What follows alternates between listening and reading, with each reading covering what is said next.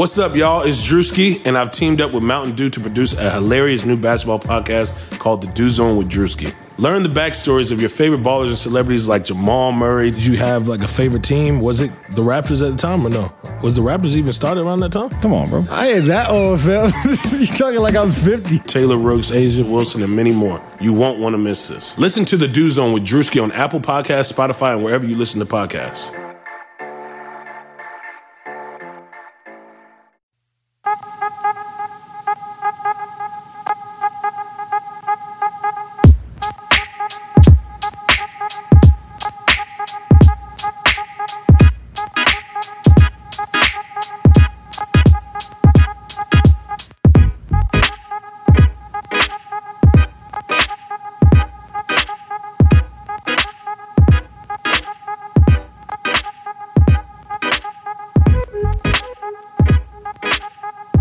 What's up, guys? We're going to do this podcast. My name is Salman Ali at Red Nation Hoops on Twitter. You're joined by Forrest Walker at Do Nots on Twitter. How you doing today, man? I'm pretty good. How about you? I'm doing all right. So we got a lot to talk about. It's been a while since we first podcasted. And we have... I guess we could start with the biggest news, but I feel like we can't ignore what happened in Houston this past week. Hurricane Harvey was pretty devastating to our city, and I say our city very literally. I think we take great ownership in this city. All of us have roots there. I live in the Sugar Land area. It was hit pretty hard, and Houston in general was hit harder than many expected, even though we expected a lot of rainfall. It was pretty jarring to see the images, of the entire city underwater. Some calling it the flood of the century, which was incredible. It was really, really bad here. I mean, thousands of people were displaced from their homes. Shelters were set up across the city.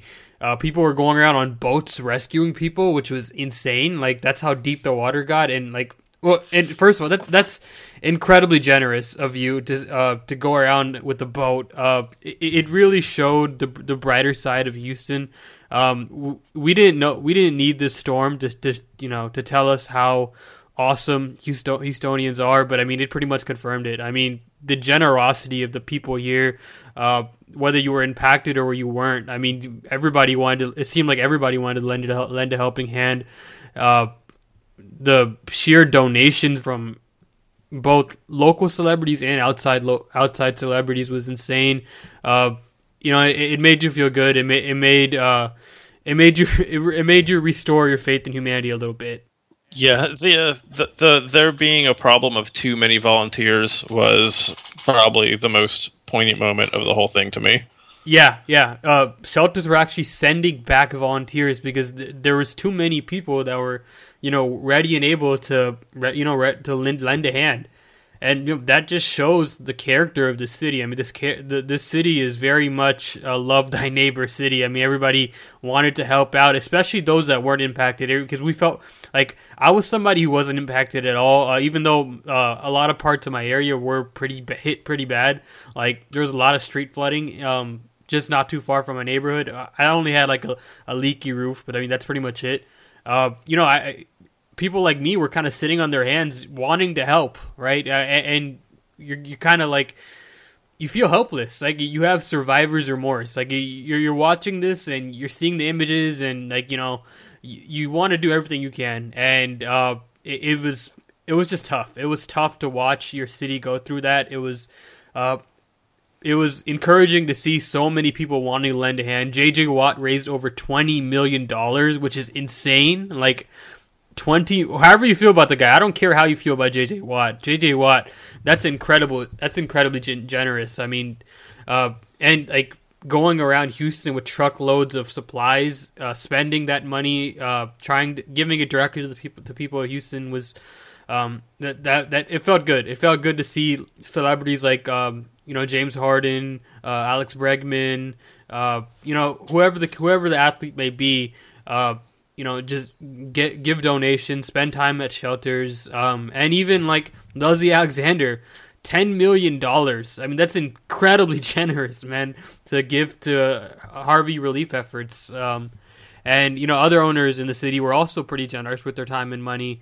Jim Crane donated $4 million, and I believe the Texas owner Bob McNair donated $1 million. I mean, everybody wanted to help a hand. Everybody felt that civic duty to help out their community, and that felt good. But I mean, it's still. I mean, the donations, it's going to be a drop in the bucket for what's going to be a really long recovery process for the city.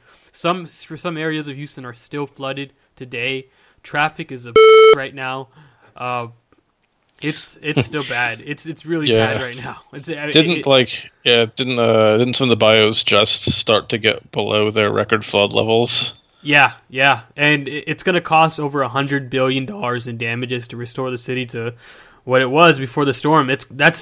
And like some people, like they're going to be displaced from their home. This water got to the foundation of their home, got in their carpets, got on their walls, got some of their valuables. Like people were forced to go to their roofs because their house was uninhabitable, which was insane to me. Like that's how bad the flooding got. Like it wasn't just chest high. Like they could no longer be on the second floor of their home anymore. They went to the roof. They went straight to the roof because they just were stranded. They were waiting for evacuees. It was the worst disaster since Katrina in the United States, and it was. I mean, like it's bad that it happened. It's even harder to see it happen to an area that you're so close to, right? And I just want to wish our thoughts and prayers to everybody in the city of Houston who's still recovering. You can donate to the Red Cross, Salvation Army. Houston Food Bank's a really great place to donate your money if you feel the responsibility to. George R. Brown is still taking volunteers. They were high on volunteers like last week, but they're running low now. Don't let that be a temporary thing. Like if you want to donate, the best times are to donate like 2, 3, sometimes 4 weeks after the storm, because these places are still going to need help. It's going to be a long recovery process for the city of Houston. 40,000 people were displaced from their homes. Yeah, I don't even know what to say about it. It's one of the most unexpected and terrifying things. Obviously, I'm from Houston too. I have tons of people down there. Thankfully, none of them were particularly impacted by it. But everybody in Houston came together in an amazing way, and our love, I think, is well placed. Yeah. It was a really incredible experience, and it was just.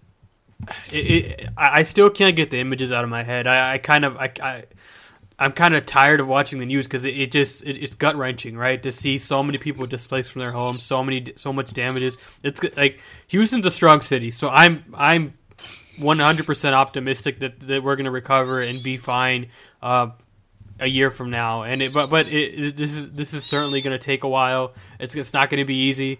Anybody who says it's gonna be easy, they're lying. They have no idea how long this is gonna take. And it makes it, to make matters worse, there's 2 hurricanes that might potentially impact the United States within the next 10 days, which is that's tough, right? That's tough. It's with Irma potentially hitting Puerto Rico in the coming days and Miami, Florida. I mean, it's going to be bad, and like it's just tough to watch. It's really tough to watch. Yeah, and these are things that are way more important than anything else we're going to talk about. So it's definitely this is definitely a thing we need to talk right now. That this is real.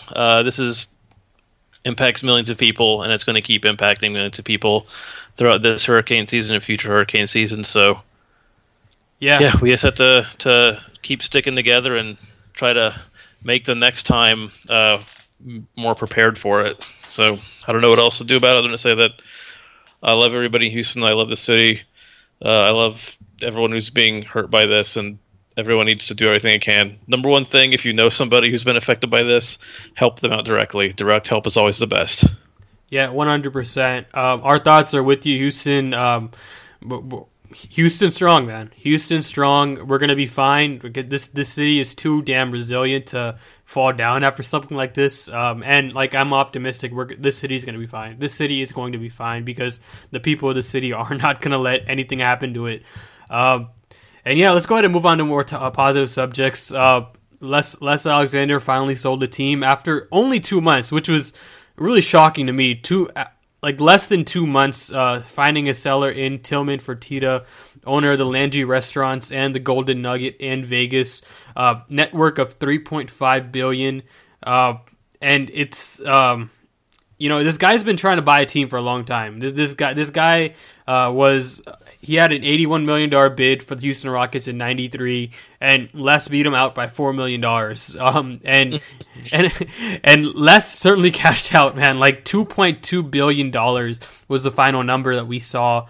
That's 16 times the investment. I think I read that. It was 16 times the investment that Les initially put into this. One of the greatest owners in the history of this town. I can certainly say that. And probably one of the best owners in sports. It's going to be. These are big shoes for Tillman Fertitta to fill. This is no small standard to fill. Les was incredibly impactful on the organization, not only from a basketball standpoint, but off the court. I mean, we mentioned his charitable efforts to Hurricane Harvey, but I mean, it's not even just Harvey. He's always been an incredibly charitable guy. These are huge shoes to fill. And I'm going to ask you, what were you more shocked by, the dollar amount or the sheer time it took to get this done? Because it was pretty quick, really, really quick. I didn't expect. Yeah, the speed, honestly. The dollar amount actually didn't surprise me at all. That's what the Clippers sold for. Everyone was kind of expecting something in the $2 billion range. The Rockets are one of the most valuable franchises out there. Anybody who didn't think that they were one of the most valuable franchises was not paying attention, I guess. The Clippers sold for a lot, but it was a few years ago. Valuations have still been rising. And I think this Rockets team right now is in a better position than the Clippers were when they got sold. So, which is pretty wild to say, that because the Clippers are in a pretty good position at that point. But it's an extremely good team. All the things we talked about before that they did to set themselves up for long-term success clearly were, if anything, an enticement to buy. So I didn't think it would get done so quickly. I thought they would kind of spend most of this season looking into it. But I guess if you're going to do it, best to do it during the summer so it's not a cloud hanging over the season. Yeah, and that was the biggest thing for me. I thought this thing would take 6 months to a year to get done. I mean, because ownership sales are no small thing. I think the hiring of Mike D'Antoni took longer than this. I mean, I'm not even kidding. That's how quickly this thing got done. And Fertitta was someone that was rumored to buy the team as soon as it went on sale. I mean, so we had strong suspicions that he would be a part of this. And he was a sole owner, which was the biggest surprise to me. Spent 77% of his net worth on this team. That's a lot of money. Well, he still has a lot left over. Yeah. I think I read somewhere that, Steve Ballmer spent 9% of his net worth on the Clippers, and Fertitta spent 77%, which is incredible. That's an incredible investment, man. I mean, this guy clearly wanted to buy a team again. He's been rumored to want to buy a local team for the longest time. He was wanted to buy the Rockets in '93. Was a part owner of the Texans till 2008. This is a guy that's been grooming himself to buy a team for the longest time. I think that's the best way to put it. He's wanted this for the longest time, much like Steve Ballmer was. Steve Ballmer was also a guy who was interested in buying an NBA team for the longest time. And I think one big positive to come with this is a Houston native. This is a guy from the Galveston area, grew up here, and basically he cares a lot about this area. He cares a lot about this region. He's very invested in it. He obviously has the Landry Restaurants down here. He obviously has a lot of business down here. The University of Houston is no secret his involvement in the athletics and the university as a whole. He's involved greatly from top to bottom at the University of Houston, and that certainly brings a lot of. I think that more than stops talk of the Rockets moving now. I think it's pretty safe to say that the Rockets aren't going to be moving for the foreseeable future. It's going to be a Houston franchise for as long as Fertitta wants to keep the team. Yeah, I mean, it was never a real concern, but now it's a zero concern. Right. And So now we just have to now we have to figure out what sort of owner he's going to be. I mean, obviously he's going to want the team to be the best it can possibly be, but that's kind of true for every owner except for maybe the occasional Donald Sterling. Right, and he certainly invested in it, right? 77% of his net worth. I mean, this guy wanted badly to buy a team, and he got it done. So I mean, that I guess that's encouraging. I think the real questions going forward is how much does Tillman rock the boat, right? Like, is he going to keep management in place?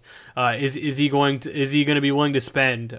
Is he going to be willing to give Chris Paul next season a lucrative contract? Stuff like that. That's what we have in the immediate future to worry about Tillman Fertitta. I think the management place is pretty safe. The management team is pretty safe because Daryl got an extension this summer, and it seems like Les baby-proofed the hell out of this organization before he sold it. Like, he gave James Harden an extension, Daryl Morey an extension, and he acquired Chris Paul. I mean, this franchise is really set up well to be a dominant team going forward. Yeah, and the hope also has got to be that this is a guy who's willing to be in the background to allow the team to largely run as it has and not need to have his face and name in the newspapers. That's really what you want from an owner, someone who puts a team first. And so hopefully his record with Landry's will suggest that it's not him that he wants to be on known most of all for his companies. And from all indications, he's a really. I know he's on this TV show for MSNBC or something like that, like a $1 billion buyer. No, CNBC. I'm sorry. And like, I get that, but he's really like when you look at his interviews, he's a really soft spoken guy. Doesn't seem to be too prideful of things. I mean, he just does his business and is really involved in the community. Donated $1 million to the Hurricane Harvey relief effort.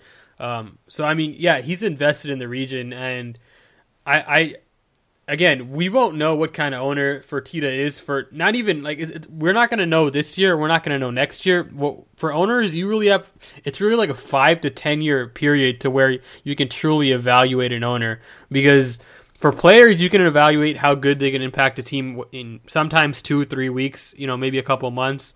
For coaches, 2 or 3 years. I mean, for general managers, about 5 years is where you can really get a good idea of how good a general manager is. Owners, it's like 10 to 20 years. Like you it takes a while to figure it out. Yeah, like for example, like I'm not sure I'm not really sure if Mikhail Prokhorov's a good owner or not. Like, do we blame the Billy King era on him, or do we now give him credit for what Sean Marks is doing down there? Like, see, I'm not sure, right? Like, because he's owned the team for such a short amount of time. It really takes a long period of time to really understand how he operates. I mean, and I'm gonna dispute something you said earlier. I don't think Les was not involved in the Rockets. He certainly was. I think he was pretty hands on. He asked all the questions, all the tough questions to the Rockets and the management team, and he was very involved in all their decision making. He was at a lot of the press conferences. I don't think the Rockets necessarily need an owner like that, but I mean, someone who's in the background doing all those things is what I think the Rockets need. Like, somebody who's willing to spend and someone who doesn't care about getting the credit for everything and isn't prideful and like doesn't need to get his guys in there, right? Because that's a big concern for me. Yeah. Like, does he want to bring in his own management team? Does he want to bring in his own CEO? Is Tad Brown going to be there? Is Daryl Morey going to be there? Is Mike D'Antoni secure right now? Like that's my biggest concern for the immediate future. I think they're fine, but again, we have no idea, right? Like we have absolutely no idea. Les gave him Fertitta his seal of approval, which is comforting, and Tad Brown oversaw the sale. But again, we have to. It's going to take a long time to truly evaluate an owner. It takes, again, sometimes a decade to really know how good an owner is, how much he's willing to spend, how much time he wants to devote to his organization. It's going to take a long time. The only way you get a good idea about an owner early on is if they do a really bad job. So hopefully it doesn't happen. Hopefully the team just runs how it's running for the time being, and we're not sure for a while. Yeah, and again, I'd argue that Mikhail Prokhorov did a really bad job to start off, and now he's doing great things. So I'm not sure, right? Like I really think it takes like at least 5 to 10 years, like because even sometimes early on, owners misstep, and they try to bring in their own guys, and they try to do things a certain way, and then they realize how the NBA is. Like this isn't like your child's basketball AAU team, right? Like this is an NBA franchise. You can't run it like you run your other businesses, right? And sometimes a lot of owners find out the hard way that what they've been doing is the wrong way. Like the Kings, like I think Vivek Ranadive is finding this out the hard way. Like you can't run this like your daughter's AAU team. I'm sorry, you can't run an NBA team like that. You can't run this like your other businesses. They're forced to bring in a lot of NBA guys for that front office. I don't think the same thing is going to happen here because again, Les put in a lot of stuff to make sure nothing happens. Like he babe-proofed the hell out of this organization. Yep, they're in a really good position going forward. As long as he doesn't try to change up too much stuff, as long as he lets things run, and as I said, hopefully he's the kind of guy who does not put his ego so ahead of everything else that he needs to bring in this whole new team just to make an impression early on, that things should be basically fine. And they'll have at least a whole season to kind of get used to it. So I'm cautiously optimistic is the way I'll put it. Right. He has some big decisions going forward. The Rockets have the 8th highest payroll in the NBA. Chris Paul, again, coming up on his on free agency, and he's going to demand a max contract, you got to imagine. And the team's going to have to spend a lot of money to stay competitive with teams like the Warriors, which Les and Daryl were really dead set on. Like, they wanted to compete with the Warriors. And I'm pretty sure Fertitta feels the same way. But I mean, we have no idea. We have no idea. Maybe he pulls the curtain on everything and he decides to tank and dodge the Warriors, right? Like we have no idea what Fertitta is going to do, and we may not know for another 4 or 5 years. And I think the organization's fine for the time being, but this really rocked the boat. Like we always talk a lot about organizational stability from top to bottom, right? And it really felt like the Rockets achieved that early on this summer. You had an owner that was invested in winning and competing for the time being, is willing to pay, and was happy with the front office and coaching staff enough to extend them for long contracts. You had a general manager who was forward thinking and among the best in the league, and you had a coach that aligned with everything your organization wanted, and was aligned most importantly with a star player. And now that's I don't want to say it's totally different now, right? Because again, Fertitta may have similar ideals to Leslie Alexander. They've known each other for over 24 years, which is encouraging, and I believe Fertitta was an advisor to the team in the 90s. If I'm not mistaken, I got to check that. But he was involved with the Rockets early on, in some capacity, and so it's possible that he's much like Les, but we won't know. Again, 5-10 years. Yep, as long as we don't know soon. Yeah. So I mean, like for the immediate future, how do you feel about this team going into next season? Do you think ownership's really going to impact the way we view the Rockets this season? I don't know that it's going to be a huge impact this season. It better not be. If it is, it's a big problem. As we've discussed, everything's kind of future-proof for the time being. They just have to kind of let Morey and friends do what they're going to do, and it should work out pretty well. I'm actually kind of high on this team, so with any tiny modicum of luck, as long as Fertitta has any sense at all, he'll just let them do what they're already doing, and I think it's going to be very good. And if he does that, also, it would, if anything, lead him to believe that he should keep doing that.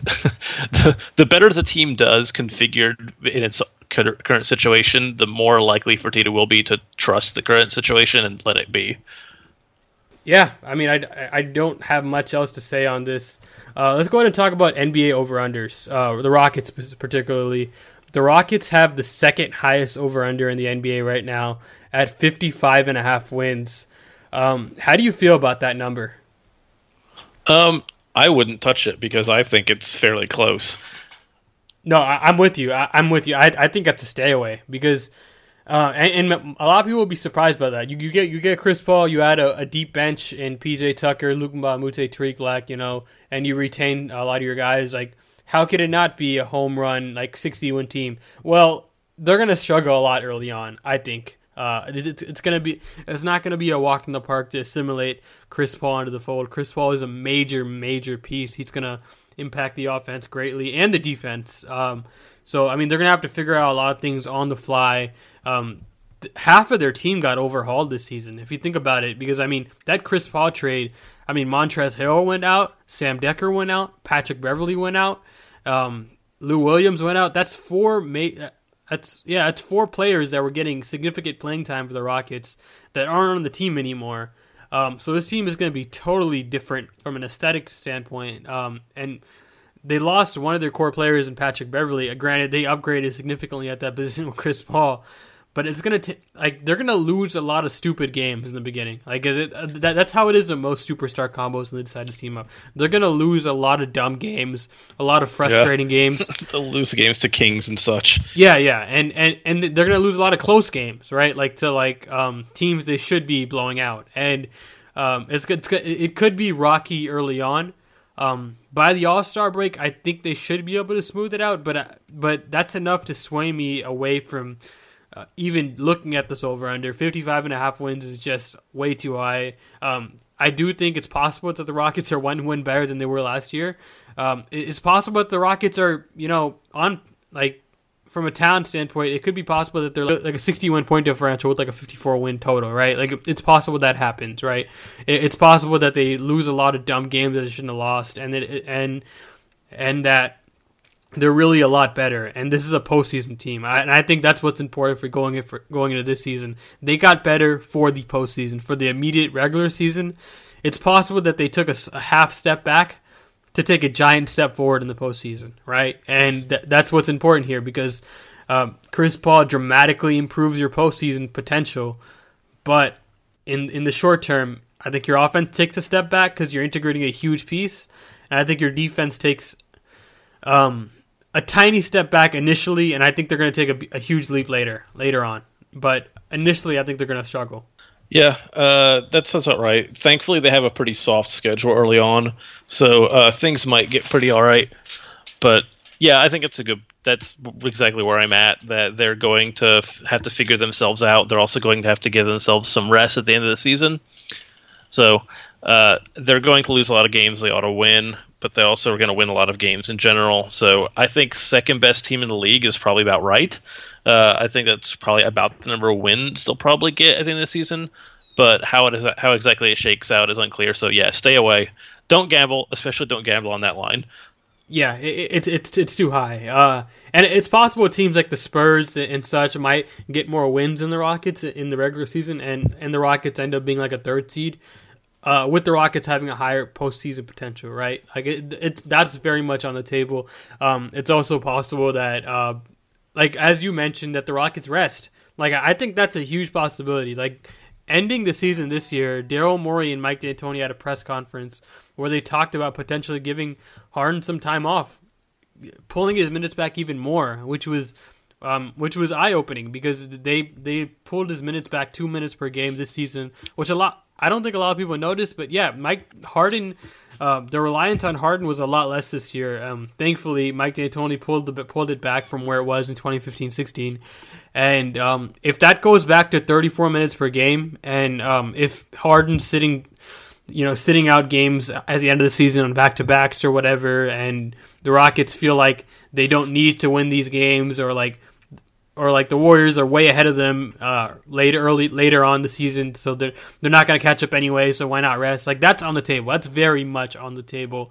I think resting is a big possibility for this team, which is another reason I would stay away from this line. Yep, but it's going to be a good team and a good year. Yeah, it's gonna again. Like I think this has like this team has the potential to win even 60 plus games. But I would not bet on it at all. I think they have that kind of talent, but I don't think they're going to achieve that kind of record. Like when we eventually do our regular season preview for the Rockets, I'm going to have them somewhere around the mid 50 range for total win totals, and even like I think that's a pretty solid bet to stay away from over unders. How do you feel about them being the second best team in the league? Like, do you think they're at that level? Like, do you think we can say with surety that they're going to be the second best team in the league next year? I mean, not that assuredly. I think they're probably that, but it depends on what happens with obviously teams like San Antonio, teams like Boston, teams like Oklahoma City. Though honestly, I don't think Oklahoma City is as close as everyone else does. But teams like that are going to be pretty close there. And the Cavs, of course, you never know. The Cavs are a team who always are amazing when it comes to the playoffs, but pretty much always slump in the regular season. So we shall see. I think they're the most likely to be a second best team in the league. I don't see anybody being ahead of them for that. So. That's a good way to put it. The most likely to be the second best team in the league is the way I would phrase it too. And a lot of this is because we have no idea how these new structured teams are going to be. A lot of teams look really different this year. Like, really different. This offseason was nuts. One of the craziest offseasons I've ever witnessed. And it may not be over. Yeah. One of the craziest offseasons I've ever witnessed in my entire life. We might not see another offseason like this for another 5 years. Like, that's how crazy this offseason. I think next offseason might some people might consider next offseason boring because of how incredibly exciting this offseason was. I'm sure something insane will happen that time too. Yeah, I mean LeBron's a free agent, so that's always interesting. But I mean, in comparison, the amount of star power that shifted teams this year. I mean, Paul Millsap, Paul George, Chris Paul. A lot of Pauls. Gordon Hayward, Isaiah Thomas, Kyrie Irving. A lot of stars shifted teams, and the league looks entirely different. I think the Boston line was really, really high coming out of the gates. 56.5 is something. I don't think Boston's going to be as good as Vegas thinks they're going to be. Yeah, I mean that's kind of why they dropped their line a little bit. They were actually like a game ahead of the Rockets until I guess news about I don't know what something happened that dropped their line by a couple of games. I think it's when they saw where the money was going, that's when they really dropped the line. I mean, like that's a really solid under bet. I would take 56.5 games. Yeah. I feel pretty comfortable taking the under on that, considering they're bringing in two major new pieces and. I don't think they're that good. I mean, I don't think they're like a title contender this year. And winning over 56.5 games means you're a title contender next year. And I just, yeah, that's something I would stay away from. I think their line is still too high. I think it's like 54.5 or something like that. That's still too uncomfortable for my liking. Yeah, I think the way you said it earlier was right. I feel comfortable in this team being the most likely to be the second best team in the NBA next year, possibly also the second best team in the West. I think that's about it. I mean, this is as good of a podcast we could have done in September, right? It's gonna be a long. Things actually happened. Yeah, it's gonna be a long time till we podcast again. It's possibly. If something happens with Melo, we might be on here, but I honestly don't think anything's going to happen until the trade deadline. I don't think Melo's the trade deadline 2020. Yeah, it's looking pretty bleak there in New York, and the Rockets are in no position to rush things. They're in an awesome position, as we mentioned throughout this podcast. They're in an awesome position going into next year, and I don't think. They're in any position to rush a Carmelo Anthony trade or go all in on something that may not work, right? So I think they're fine. We did as much as we talked about as much as we could up until right now. And yeah, guys, subscribe to the podcast on iTunes, Google Play, and Stitcher. Give us a good rating on iTunes if you enjoy the podcast. Give us a good rating on iTunes. Give us 5 stars. Write something nice or write something mean and give us 5 stars. It doesn't really matter. It's still going to help us. Yeah, guys, good night.